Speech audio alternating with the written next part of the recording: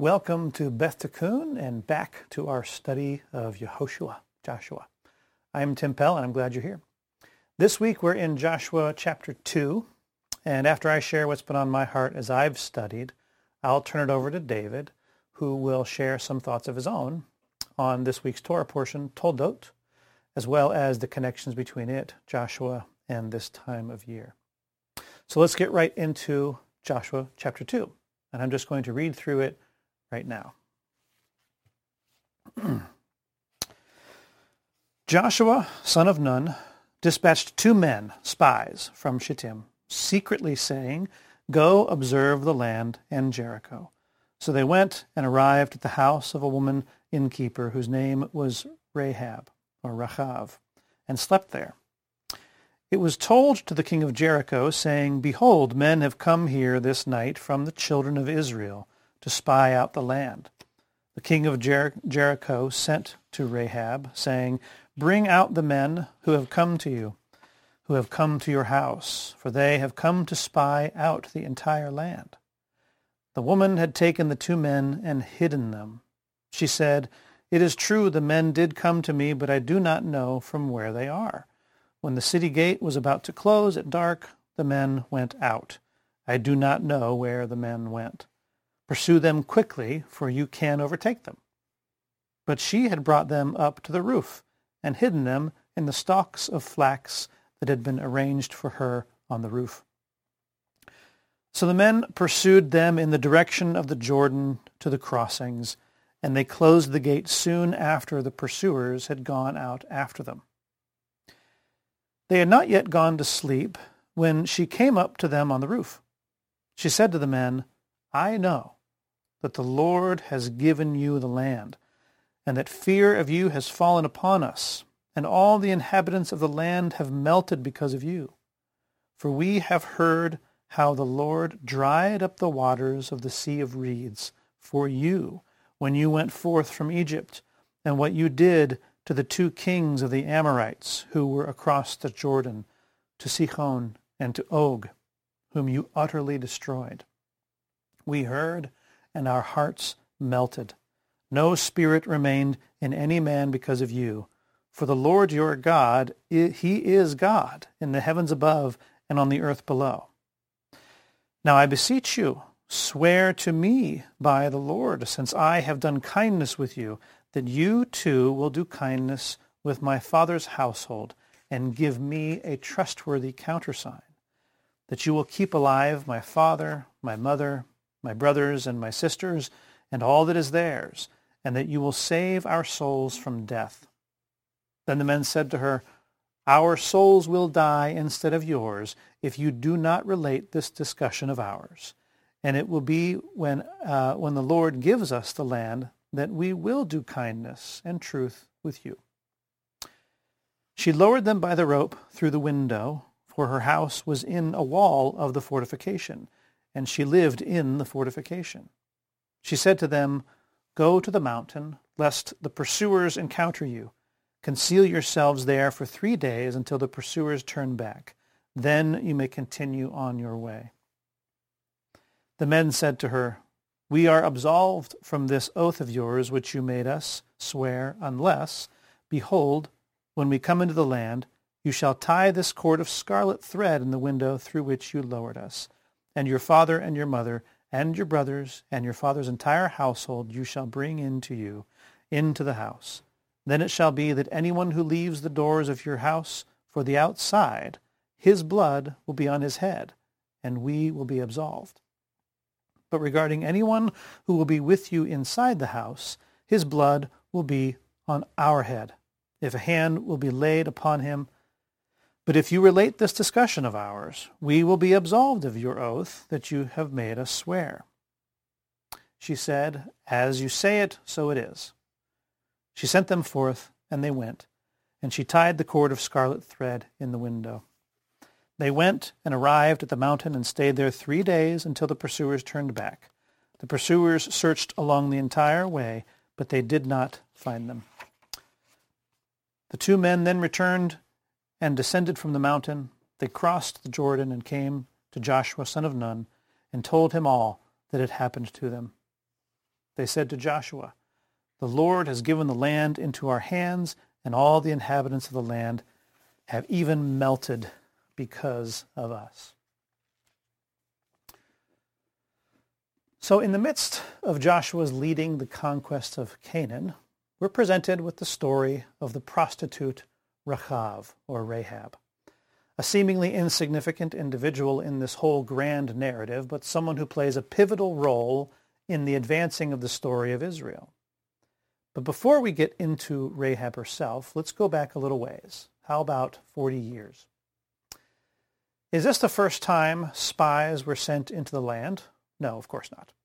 The first time spies were sent, it was 40 years prior, when the 12 were sent by Moses to observe and report. We all know the story. We know, of course, that it ended in disaster and that the Israelites were to spend the next 40 years in the wilderness as punishment and refinement.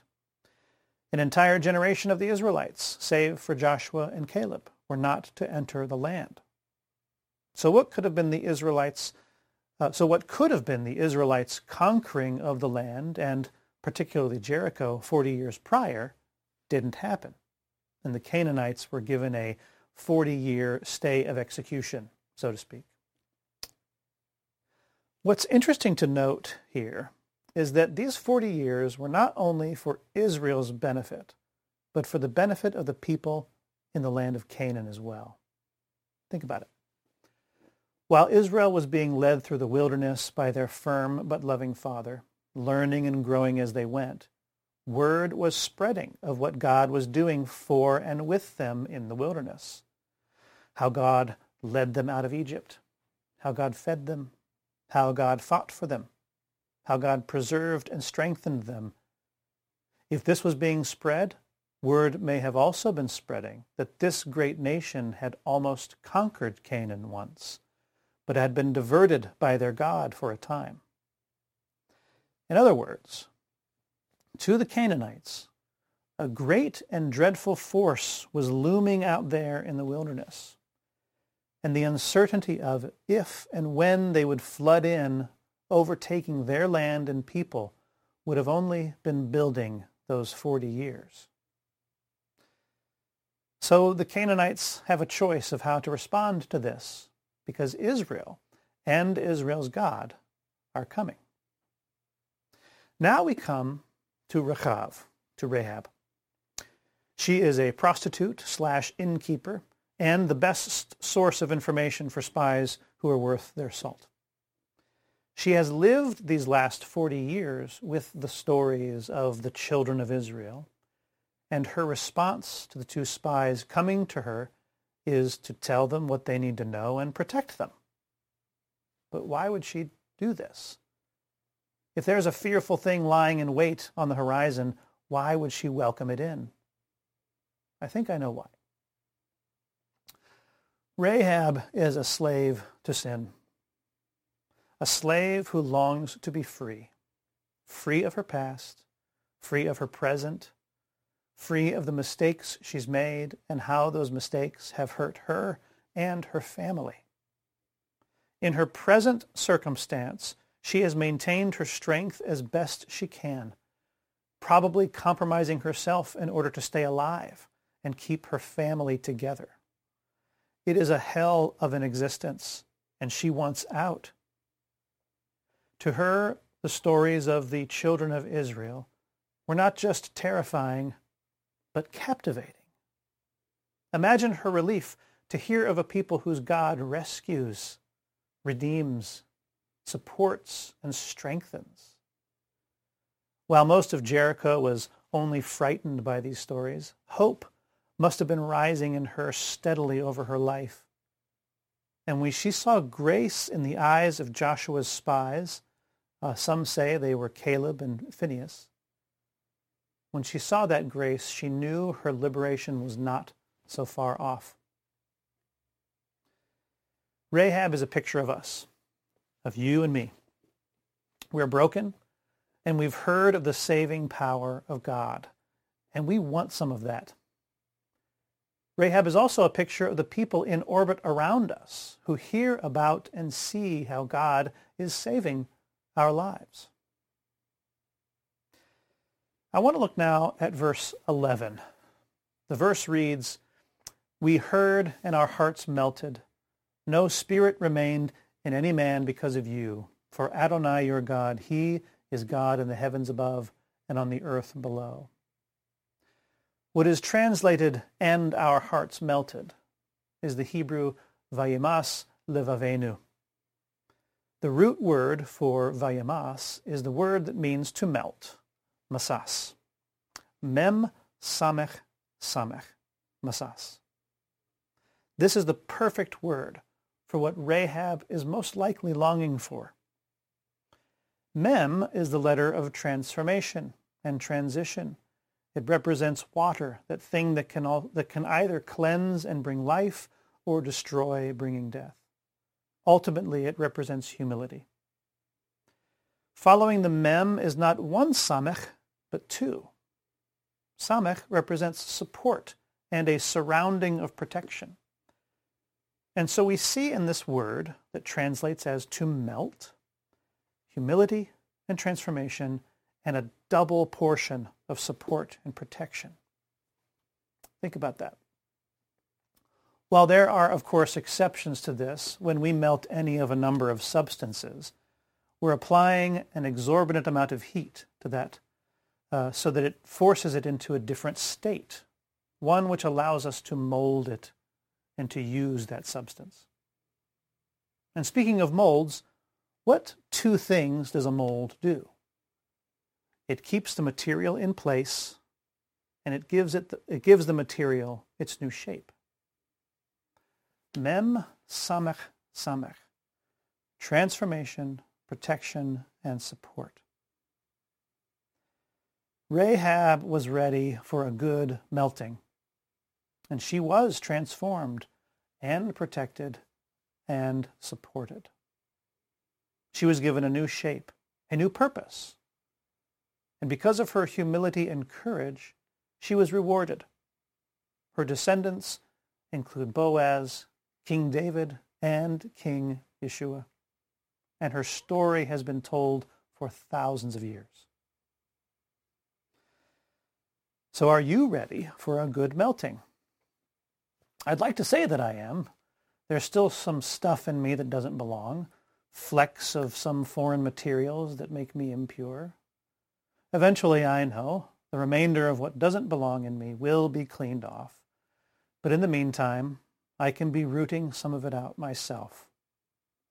But I'll need God's help and yours. We will need each other, really, in the work of transformation. Well, that's all I have. And I pray that, like Rahab, you will hear and your heart be melted, so that our great and good God and Father can mold you into the person he wants you to be. Shalom. Hello, everyone, again, and thank you for joining us in our study in Joshua. And in this part where we are tracking the Torah portions with the spiritual seasons of the year and making connections to both Joshua and Yeshua. We've established that we're in the spiritual season likened to young adulthood and early marriage. God is the groom and the bride is humanity, especially those who are in the body of believers. The bride is being given the freedom now to express her own heart toward her groom, going beyond the requirements of the Torah, even. It's one thing to be obedient to the command to love, and it's another thing to simply bring from your own self an expression that has not been commanded. God wants a bride, not a robot, which simply follows instructions. We never put aside the Torah commandments, but as we get to know the heart of the Torah and then learn to walk from that place of deeper knowing and deeper understanding, we put our own little flourishes on that walk on the Torah, bringing our own unique Thanksgiving offerings, all the while maintaining the letter of the Torah too, which is a given. Hanukkah and Purim are these kinds of additional flourishes that the bride has added to the calendar over the centuries. So it is that Yeshua's work of placing the Torah in our gut and on our heart is the key to this phase of the year. It is from that deeper place of knowing the Torah that we walk now. It's a developing deeper understanding. It doesn't happen all at once. Yeshua guides us into it step by step. The Torah portion this week, Toldot, shows us the fruit of Isaac and Rebekah's marriage. Toldot means generations. What we see is not just a listing of generations, but the story of the generation. Each generation has a story to tell and a role to play in the progressive relationship between humanity and God. So let's turn to the Torah portion now. Toldot begins with Rebekah's barrenness and then pregnancy and the birth of Jacob and Esau. Esau is the firstborn, but he despises his birthright, selling it to Jacob for some red stew. Next, God repeats to Isaac the promises he gave to Abraham. There's a famine, and Isaac is told to stay put and not descend to Egypt, as his father Abraham did. But he still has an Egypt-like experience, even while he remains in the land. So to start, he stumbles like his father Abraham did in Egypt, saying that Rebekah, is his sister. After that matter is cleared up, right? That's a misunderstanding with Avimelech. Isaac is greatly blessed and grows to the point that his neighbors, the Philistines, become uncomfortable with his size. Right? You're hearing echoes of Israel developing in Egypt to the point that Egypt is like, yeah, there are too many of them. The surrounding peoples not only get jealous, but there are increasing contentions between Isaac's people and the neighbors concerning such matters as wells and the digging of wells and the filling of wells. Isaac keeps moving until he finds a bit of rest. The story shifts then to Jacob.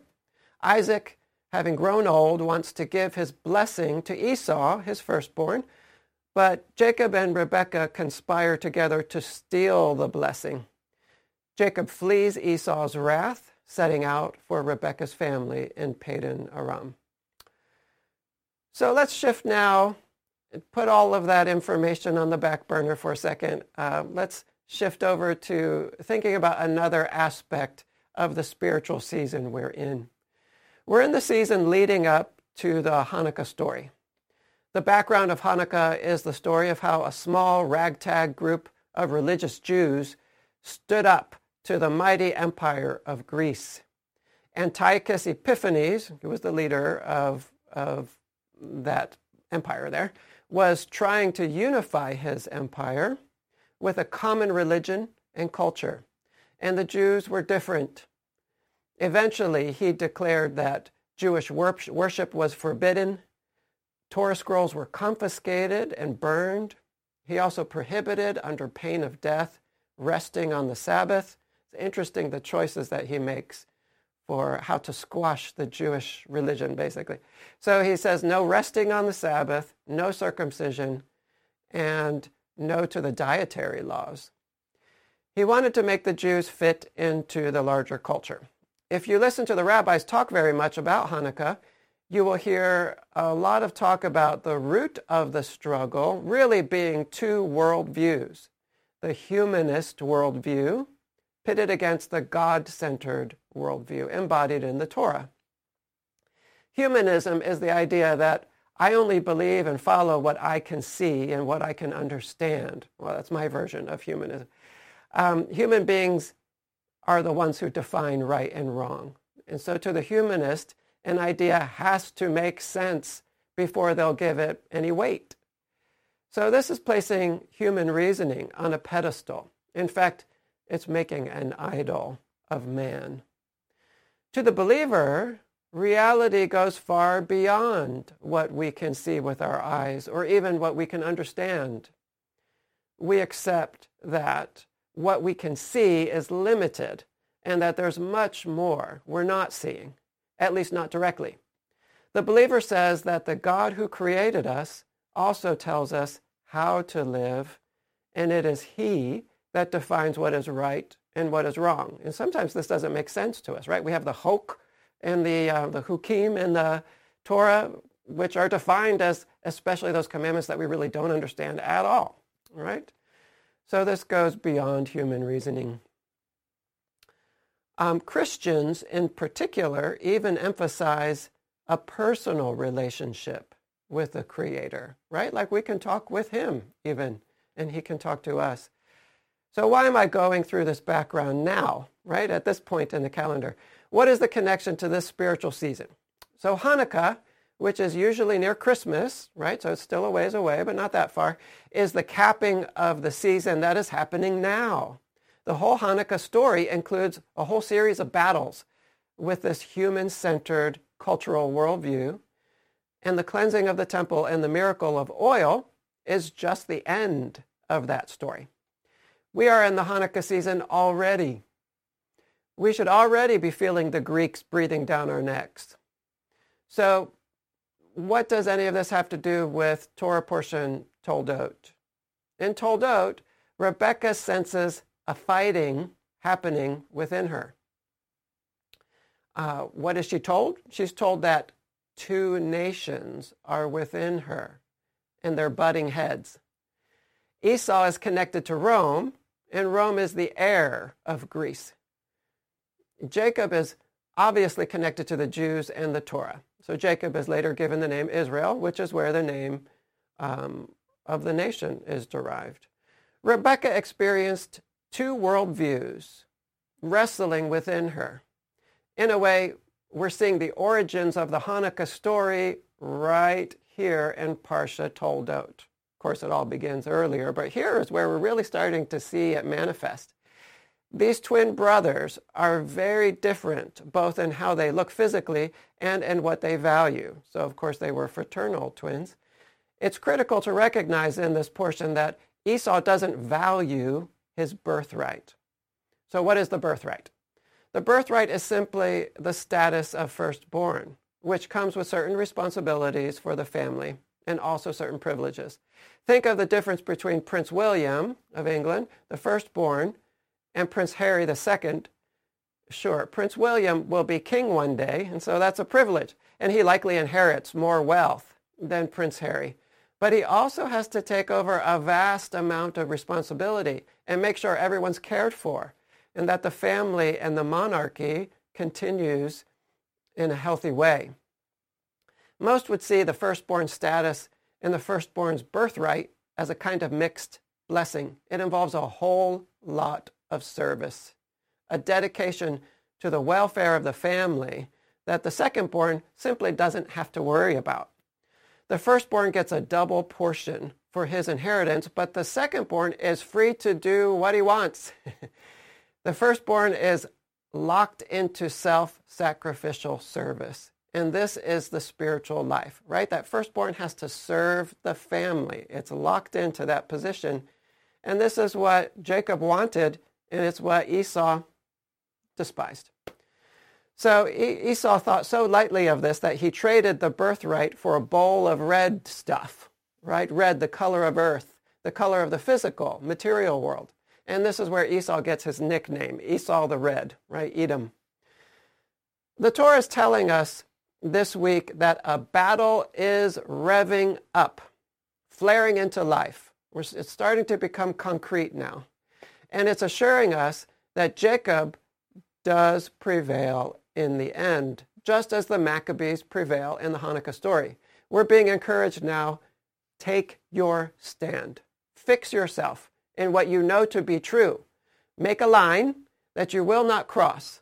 Whatever the fierceness of the dragon that looms on the horizon, say, I don't care that approaching dragon is as big as a mountain and getting bigger every minute. I'm not moving. I'm not crossing over this line. If I die, I die, but at least I'll die fighting. Do whatever you have to do to choose the invisible God over human reasoning now and ready yourself. On the one hand, we need to be open to having conversations with those who approach us with genuine interest in our faith. But on the other hand, if they come to attack, Don't waste much time arguing with them. They're too calloused to hear. This battle is not really in the space of the head. Instead of getting bogged down in fruitless discussion, sharpen your spears and simply take your stand for truth. I believe this because the Torah says it, period. One of the messages we are hearing this week is, I'm calling you to the transcendent path. Even if others are ridiculing and sneering and saying what you're doing doesn't make sense, you answer back, Jacob defeated Esau, the Maccabees defeated Greece, and the Messiah and his Torah will defeat everything. I take my stand with him. Such is the nature of the battle that is starting to rev up at this time with this Torah portion. The clash we see in Jacob and Esau during this week is the battle that ends in Hanukkah some weeks from now. And what a beautiful ending to this story. Let's go there to Hanukkah for a minute. If a lost one is walking down your frozen street on the first night of Hanukkah, he might be privileged to see in your window the appearance of a tiny shamash and one more light on the end of the menorah, the first light of Hanukkah. They're just pinpricks in the vastness of the world of gloom and shadow, but it's the beginning of something warm and bright penetrating that world. And as he walks by the next night, another little light joins the first, and another, and another, and another. And looking past Hanukkah, we start to sense a change in the world at that time. The days are growing just a touch longer, the nights shorter, just a little bit warmer during the day, and that continues. And before you know it, you've come through to the other side, and there's laughter. There's the joy of Purim, because you trusted, and you put one foot in front of the next, and you kept going, and your light kept growing. And he lifted you to a transcendent place, and eventually the sun came up on a different world and a different you. You know, it's important to keep looking toward the goal. Okay, so we just spent a minute doing that. So let's turn now to Joshua chapter 2 and see if we can make any connections to this discussion. In Joshua 2, we are introduced to Rahab, the prostitute or innkeeper who hides the two Jewish spies, and in doing so, makes a deal to save herself and her family and be joined to Israel, right? So in chapter 2, we're just seeing the deal that she strikes. We've seen before that there is some confusion about whether Rahab was a prostitute or an innkeeper, as these two are apparently the same word, and to her name, Rahab can mean either wide open or proud, which seem rather opposite to me. So that name Rahab, it has a couple of definitions. One is spacious or wide open, and another one is proud. Well, why do I think those seem like they're opposite? Someone who is wide open is able to listen to many perspectives, which requires a kind of humility. On the other hand, someone who is proud is not wide open, but closed, and can only hear their own voice echoing back to them from their sealed-in prison. I think Rahab started proud, but ended up wide open, open to truth. Maybe she even started as a prostitute and ended as an innkeeper, right? There's a reason why we're kind of confused about how we're supposed to think about Rahab. We are in a season of a kind of breaking and cleansing and moving on from one life to another. It is a time of excitement and great growth, but it's also a season of battle against that which doesn't belong in that new space. What Rahab teaches us is that as we are moving on and moving forward, on the one hand, we are being sensitive and discerning to set new boundaries for ourselves, but on the other hand, we need to also be open to what God might bring along that might look rough on the outside, but is actually broken and humble on the inside. Let God guide you into the work that will really produce fruit at this time, rather than wasting your time. Grant often quotes Watchman Nee as describing how it is a characteristic of youth to be running around, putting out fires everywhere, exhausting ourselves. On the other hand, it's a characteristic of maturity that we are discerning, knowing our own identity, knowing where our energies will be received well and where they won't be. This is a time to look at the heart of the thing in front of us. What we're looking for is a humble heart, a broken heart, a heart that is open to leading and teaching and guidance, a heart like Rahab's heart. We can waste our energies on that which is destined for destruction, like those sold out to Greek humanism. But among that rabble may be a valuable gem. Rahab may have had a prostitute's appearance and the baggage of a prostitute's life, but she was broken on the inside in the right way, the way that leads to truth and life. She was headed in the right direction.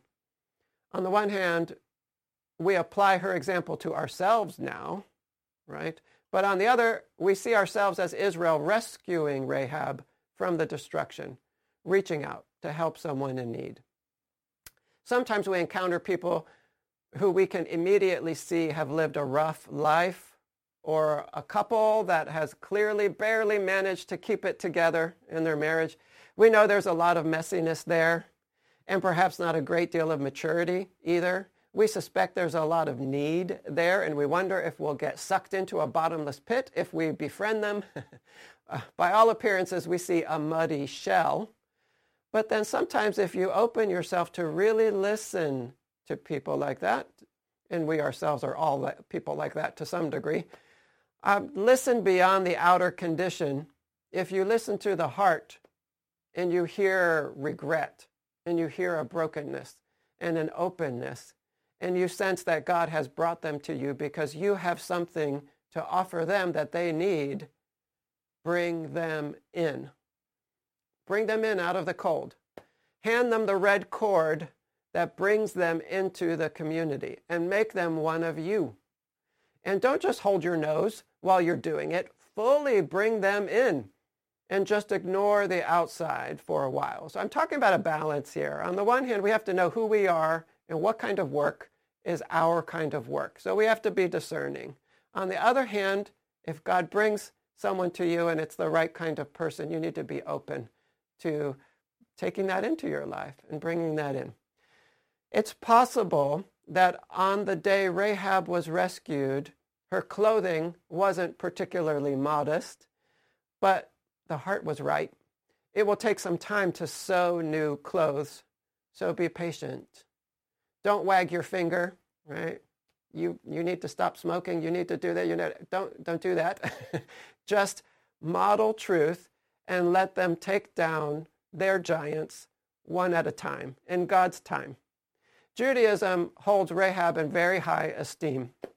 Tradition even says that Rahab married Joshua. Now we know that this is unlikely because God gave Rahab an even greater honor. In Matthew 1, we see that she married someone named Salmon, and she became the mother of who? Do you remember? Her son was Boaz, the Boaz who himself took a convert as his wife Ruth. So Rahab, the former Gentile prostitute rescued from Jericho, becomes the mother of Boaz, the kinsman redeemer hero of an important story in human history that leads to the birth of King David. And even more, she has the great privilege of being listed in the lineage of the Messiah. Let me make a final application to our specific situation at Beth Tikkun right now. We're learning how to do home fellowships. We need to guard against the human tendency toward cliques. We need to guard against trying to make our situations as comfortable as we can. Comfort is not generally the place of growth. Discomfort is where we grow the most. This discomfort is an important driver of this season leading up to Hanukkah. If your group is pretty homogeneous, maybe there's nothing wrong with that. Maybe that's exactly the way it's supposed to be. And then on the other hand, maybe you need to reach out to some people who are different. Now is the time to broaden your walls. If God has brought someone to you who looks a bit rough on the outside, but as you listen, you hear the right kind of heart, humble heart, bring them in if they're willing to come. As you do, you will learn how to manage the needs and, the different needs that are being presented to you with that new person, and how to look past some of the quirks. And you'll be rewarded by touching the soul of someone who has been humbled, someone who has been hurt, but has found a rock in the Lord, someone whose love for the Lord has a depth and freshness to it. And your own faith will be strengthened. Finally, let's think about Yeshua here. In terms of the Hanukkah story, Yeshua was not involved with battling the Romans, but he certainly sparred with the Jewish leaders of the time who had become corrupted by the dominant world culture. He did not try to make friends with them, and he didn't spend a great deal of his time trying to reason with them. He didn't ignore them, but for the most part, he used his tongue as a sword against them. He saved most of his words he saved most of the words he had for them for speaking what he wanted to say, rather than addressing their questions designed to trap him, though he did quickly answer those questions, right? So he would answer their questions, but on the other hand, he didn't spend a lot of time with that. A lot of his time was, really letting them know what was going on in a pretty strong way. And in terms of the Rahab discussion, Yeshua was a friend to sinners. He said that he didn't come for the healthy, but the sick. He allowed a former prostitute to wipe his feet with her hair. He was found in the home of a tax collector. Yeshua was looking at the inside. He saw that Zacchaeus was broken on the inside and ready to get the outside in line with the inside. And he didn't care who saw him with Zacchaeus, even staying in Zacchaeus' home. He ignored the muttering. And this simple gesture, I must stay at your house today, this gesture of acceptance and the knowledge that he had really been seen by someone made an enormous difference in Zacchaeus' life, right? Someone saw me. Someone saw me as someone other than just a tax collector. Someone saw who I really am inside, right? And that really moved him. How long did it take for Yeshua? One day with Zacchaeus. So we'll end it there, and thank you for listening. May he bless you with much gratitude in your hearts in this time of Thanksgiving, and may he make us into the people he wants us to be. Shalom.